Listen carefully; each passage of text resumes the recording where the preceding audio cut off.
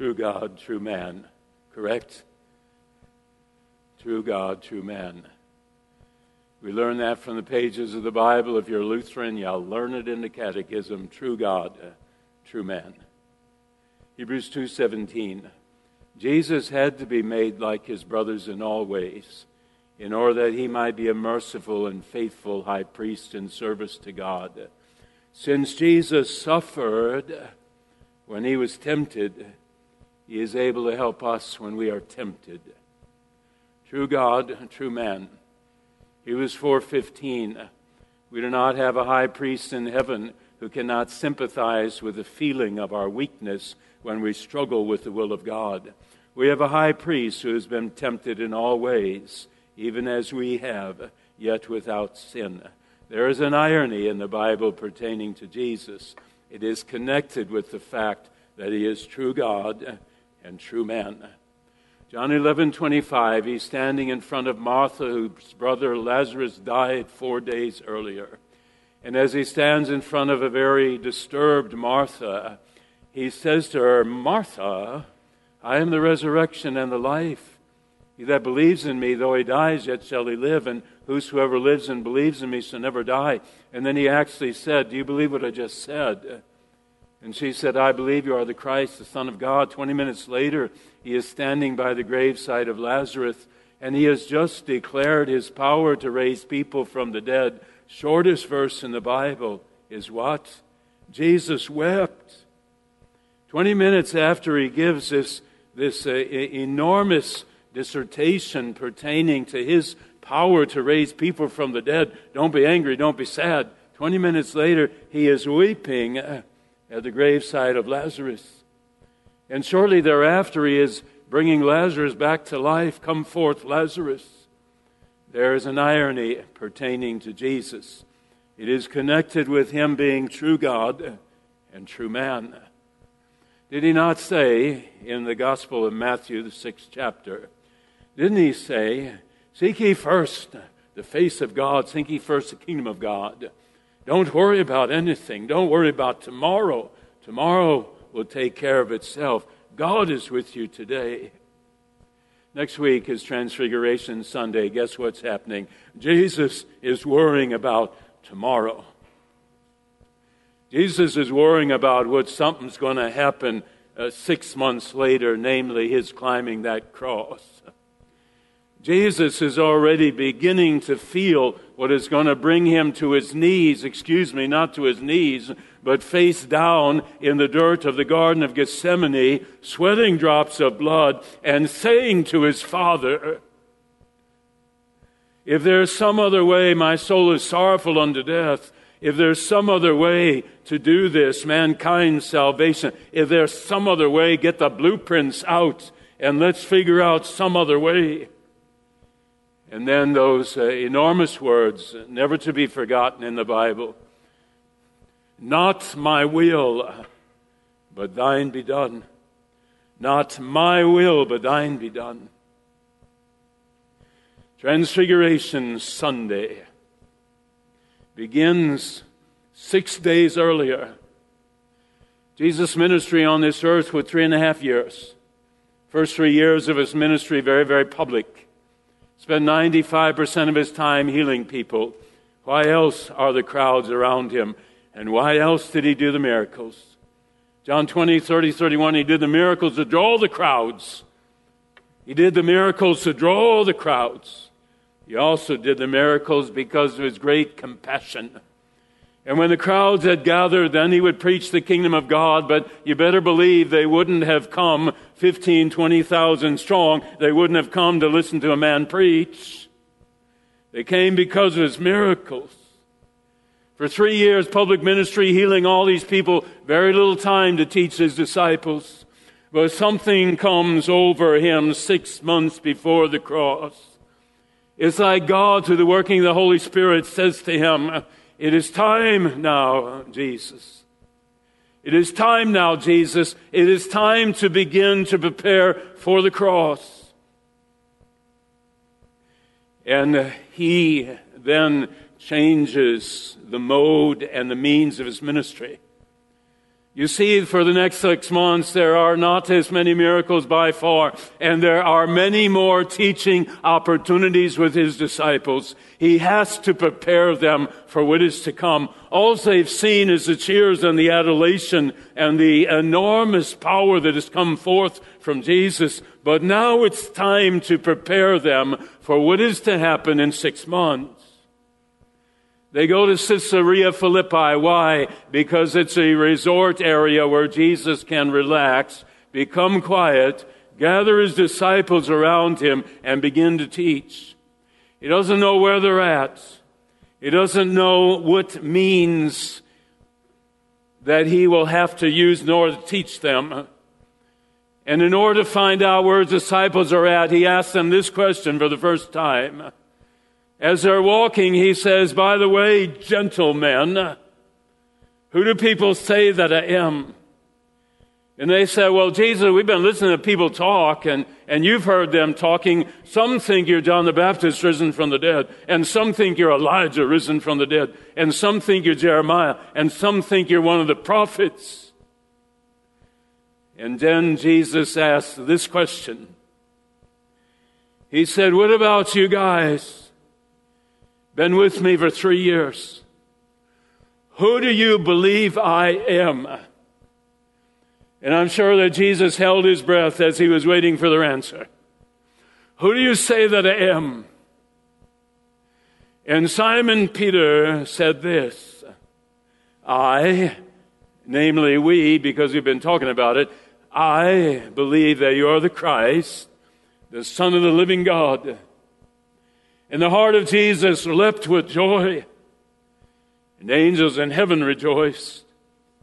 John 20, 30, 31, Jesus did many other miracles not recorded. These are recorded, said that you, my 12 disciples, might believe that I'm the Son of God. These are recorded so that everyone who sees one of my miracles would believe that I am the Son of God. Simon Peter said, thou art the Christ, Son of the living God. If Simon Peter had said, hey man, we agree with the people, we think you're John the Baptist risen from the dead, then Jesus would have had to spend a great deal of time going through 385 prophecies in the Old Testament that were messianic in nature. He would have had to spend all that time teaching them about who he was and why he would come, but they already knew. Jesus then says to them in verse 21, from that time on, from that time when he asked them that question, from that time on until his death on the cross, Jesus began to explain to his disciples that he must go to Jerusalem, that he must suffer many things at the hands of the elders, chief priests, and teachers of the law, that he must be killed and on the third day be raised to life.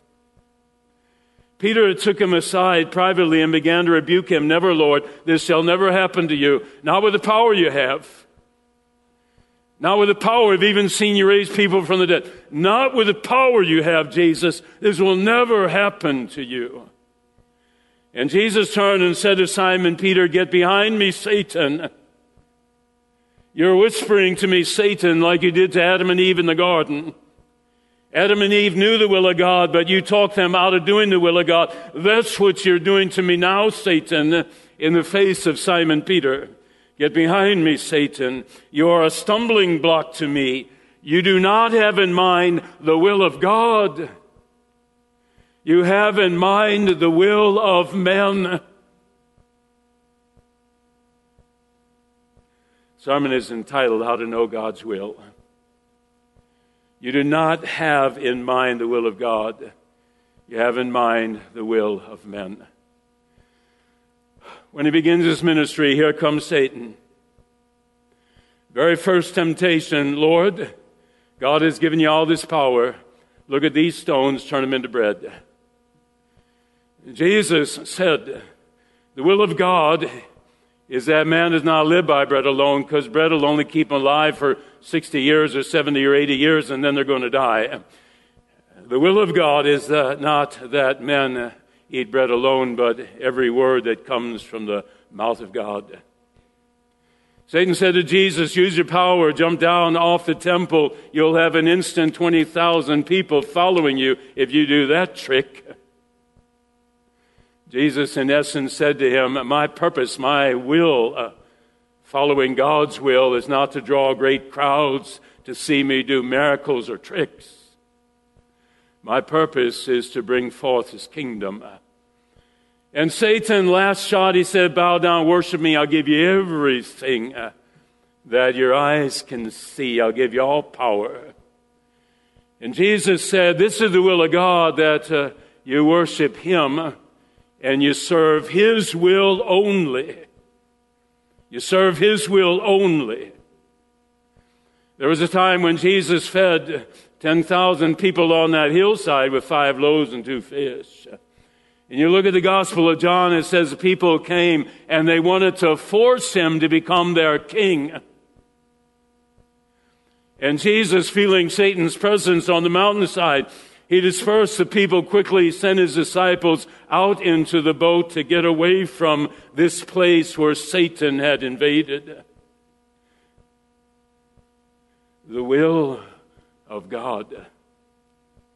There are 2 great branching areas. Number 1, do we understand his will for our life? Do we understand that his will is that we serve others? Whether you look at the Sermon on the Mount, his first sermon, where he said, blessed are those who show mercy, blessed are those who seek after God's righteousness, blessed are over those who mourn over other people's suffering, blessed are those who look outward. That is the will of God. And all throughout his ministry, he's doing the will of God. Anyone who comes to him that's suffering, he helps them, be they Jew or Gentile. And at the very end of his ministry, parable of the sheep and the goats. Did you feed the hungry? Did you give drink to the thirsty? Did you visit the naked? Did you visit those in prison? I was at a wedding reception last night. And here God brings a gentleman over to our table, Connie and I, and a lady, never met him before, just started talking. He's a doctor, born in Barbados, seeing some of the greatest poverty on this earth. And as a young boy looking at all this poverty, realizing that God had given him a rather brilliant mind, he said, my purpose is to serve the will of God, and I shall do so by helping the poorest people on this earth. Built a hospital down there in Barbados for them. And his wife, she was a teacher for a number of years, a high school teacher, and she saw the students come in, and so many of them were abused physically and mentally, emotionally, sexually. They were abused. And she said, my heart would break so often in the course of the year as I saw these students come in and I could do so very little for them. And so she stopped teaching and she started an organization down in Florida which has one central focus: children and youth who are abused. The counselors are there, the therapists are there, the doctors are there, the nurses are there. She said, my purpose on this earth is to serve the will of God. I said, that's what I'm talking about tomorrow. So thank you for an illustration. My purpose on this earth is to serve the will of God. God bless those two. You have to understand that God does have a definite purpose and will for your life. You're not praying to a God who said, I'm going to create you, I'm going to disappear for 80 years, and then when you die, I will revisit with you. You have a God who's with you every moment of every day. Psalm 139. The Christian life is not like a piece of cotton blowing around in the wind, being carried from one place to another with no definite purpose. God has a purpose and a plan for every Christian life. You never get down to the business of doing His will. You never get down to the business of this doctor was 8 years of age, and he saw the poverty all around him, and he wasn't thinking about his own poverty. He was thinking about the poverty of the people around him. And as an 8-year-old child, he says, I'm going to be a doctor someday, and I'm going to build a hospital in Barbados, and I am going to spend my life serving the will of God by serving these who can give me nothing back except for the joy that I realize in serving Him. And she, being a teacher, teaching the children, but she's not thinking about her job as a teacher. She's not thinking about, are the students learning about science and math and geography? She looks at them and she sees the abuse, the bruises and the scars and the sadness that comes forth from them. And she stops in the middle of the ball game and says, I have to do something more. You have to realize that God is real. When he's 8 years of age, he's listening to a voice. It's the voice of God. When she's in the middle of teaching a class, she's hearing the voice of God. And she stops and says, here's what I must do. I was about 9 years of age, and a buddy and I went to Island State Park there in Minnesota. We went there to go fishing, and my first time fishing, wasn't a very good fisherman. After about 15 minutes, having not even a nibble, I said, there are no fish in this lake. Put down my fishing pole, right, Wayne? Put down my fishing pole. And went off into the woods, and my buddy said, where are you going? I said, there's no fish in this lake. I'm going to go out into the woods and play. About 10 minutes later, he's screaming, Paul, come back, help me. I've caught a fish. It was a big one. He said, grab that net, help me. And as soon as I got that fish in, then I picked up my pole and went back at it. I knew there were fish in the lake. Do you know that he's there? Do you know that God is there? Do you know that he cares? If you know there's fish in the lake, if you know that God is there, and if you know that he cares deeply, when you hear his voice, what do you say? How could an 8-year-old say, I'm going to be a doctor someday, I'm going to build a hospital for these poor people? How can a teacher struggle with it for 2 years and they say enough, handing in my resignation, I have to start this organization for abused children and abused youth? How do you do that? You believe that God is real. You believe his eye is on the sparrow. And you respond to the will. Is it easy? No. Look at Jesus. Is it easy? No. Look at Jesus. Why is he climbing the Mount of Transfiguration? Because the one who just preached 2.5 years earlier, the one who just preached, don't worry about tomorrow. Tomorrow will take care of itself. If you have food and clothing, you ought to be content. The one who said that is now breaking out into a cold sweat. True man, true God. He's breaking out into a cold sweat. And Satan is already coming like he did at the start of his ministry. And he's saying to Jesus, Jesus, told you 3 years ago, use your power, turn stone into bread. You could feed every human being on the planet. You could heal every illness that ever came. And Jesus said inwardly, and if I do that, they'll live to their 40 or 60 or 80 or 90 years of age. If I do that, they'll have abundant life on this earth. And the moment they die, they're yours, Satan. I cannot save them. Isn't that what we've read for the last 2 weeks in the lessons? If for this life only we have Christ, if for this life only we have Christ, we are to be pitied more than all men. The reason we have Christ is to live that abundant life like that doctor and that teacher, to live the abundant life for Him on this earth. And the abundant life is not the clothes you wear, the car you drive, or the size of your house. The abundant life is this. This dear lady said to me, when I read Rick Warren's book, Purpose-Driven Life, 17 years ago, it changed everything for me. I realized I wasn't living for myself any longer. I was living for Him. Jesus could have used His power in that realm. But the moment Paul Strand died, or the moment any of you died, you would have nothing. You'd be lost. The will of God, as much as Jesus suffered when He knew He had to go to the cross, not my will, but thine be done.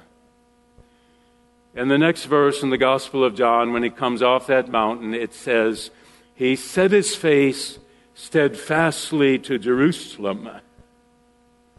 It was time to go to the cross.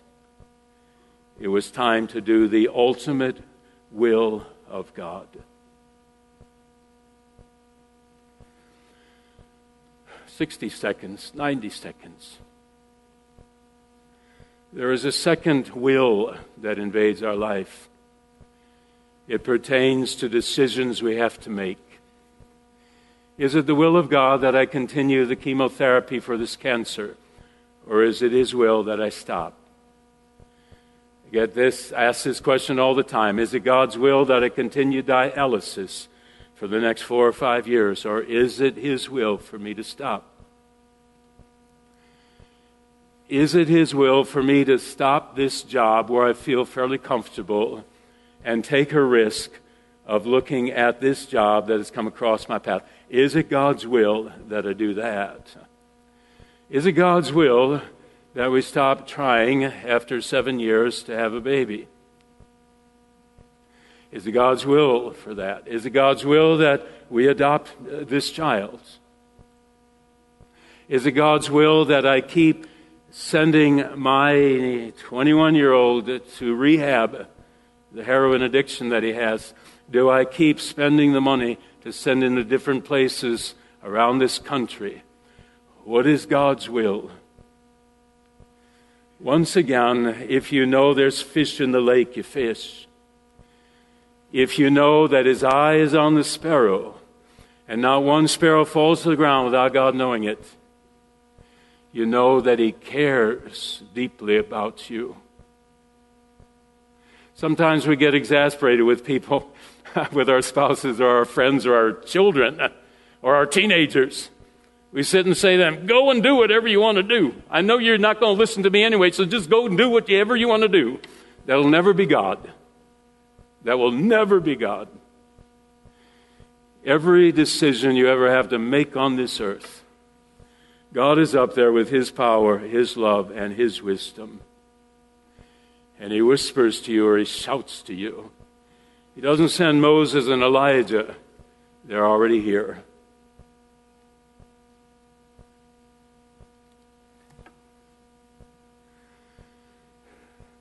Sometimes Connie will say, will you do me a favor?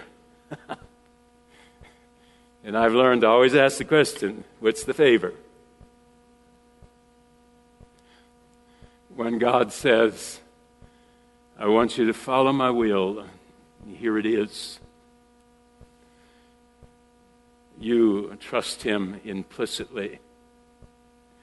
And when you've prayed over a matter and He's made it clear, whether it's Ellenberg trying to decide whether he's going to stay here or go to Trinity there up in Michigan, whatever decision you have to make, you pray to God, you ask His will to be done, you ask Him to give you the courage to follow through on that which He has placed in your mind and hearts. And if He doesn't do it immediately, then you wait. Psalm 27:13, Psalm 46:10, then you wait because you know He's there. Closing word, King David had to wait 15 years From the time Samuel anointed him as king till he actually became king, 15 years he waited for the will of God to be done. And then the will was done. As we move now to Transfiguration Sunday, Ash Wednesday, and the different Sundays in Lent, God be with each of us. Pastor Schauer and I are preaching about the characters that are around the cross, the characters that are connected with the Passion. Each of them had to decide, what is the will of God? Shall I go against it, or shall I stand for it? In His name, amen. Would you rise for a moment as we pray?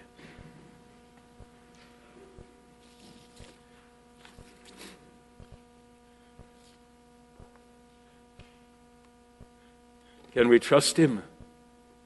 Asked the prodigal son. Can we trust Him? Asked King David after he had sinned Bathsheba and Uriah. Can we trust Him? Asked Abraham. Can we trust Him? Asked Isaiah. Can we trust Him? Asked Simon Peter. Asked the disciples. Can we trust Him? And when that trust has grown to a great proportion, even if our faith is small, a grain of mustard seed, when we trust Him, then the prodigal son returns to the Father, and King David repents of his sin and continues on leading the people. And Simon Peter and the disciples are blessed at Pentecost, and they become explosive elements for the kingdom of God. Can we trust Him? And if we are seeking His will pertaining to a particular matter or circumstance in our life, can we trust Him? And if we do, then our prayer takes on a different nature. And when we wake up in the morning, it is not the circumstance that is flooding our mind and heart. It is reality that this is a day that God has made, and His will is for my good. Grant us your peace, Lord. Grant us the power to follow your will with our lives on this earth. In our Savior's name, amen. 3-star General Michael J. Flynn, head of the Pentagon Intelligence Agency, knew all the government's dirty secrets. He was one of the most respected generals in the military. Flynn knew what the intel world had been up to. He understood its funding. He ordered the first audit of the use of contractors. This set off alarm bells. The explosive new documentary, Flynn, Deliver the Truth, Whatever the Cost, uncovers the facts behind this scandal. Flynn told the truth. He was the most dangerous person for Donald Trump to hire. I find out the worst enemy that I'm going to face in my life is right here in America. They took my assessment and they wanted me to change it. And I was like, I'm not changing it. They had to get rid of Flynn. With in-depth interviews, archival footage, and never-before-seen personal records of the man behind the headlines. I just felt like I was drowning. Flynn, Deliver the Truth, Whatever the Cost. Available now. Watch it today. Go to salemnow.com. salemnow.com.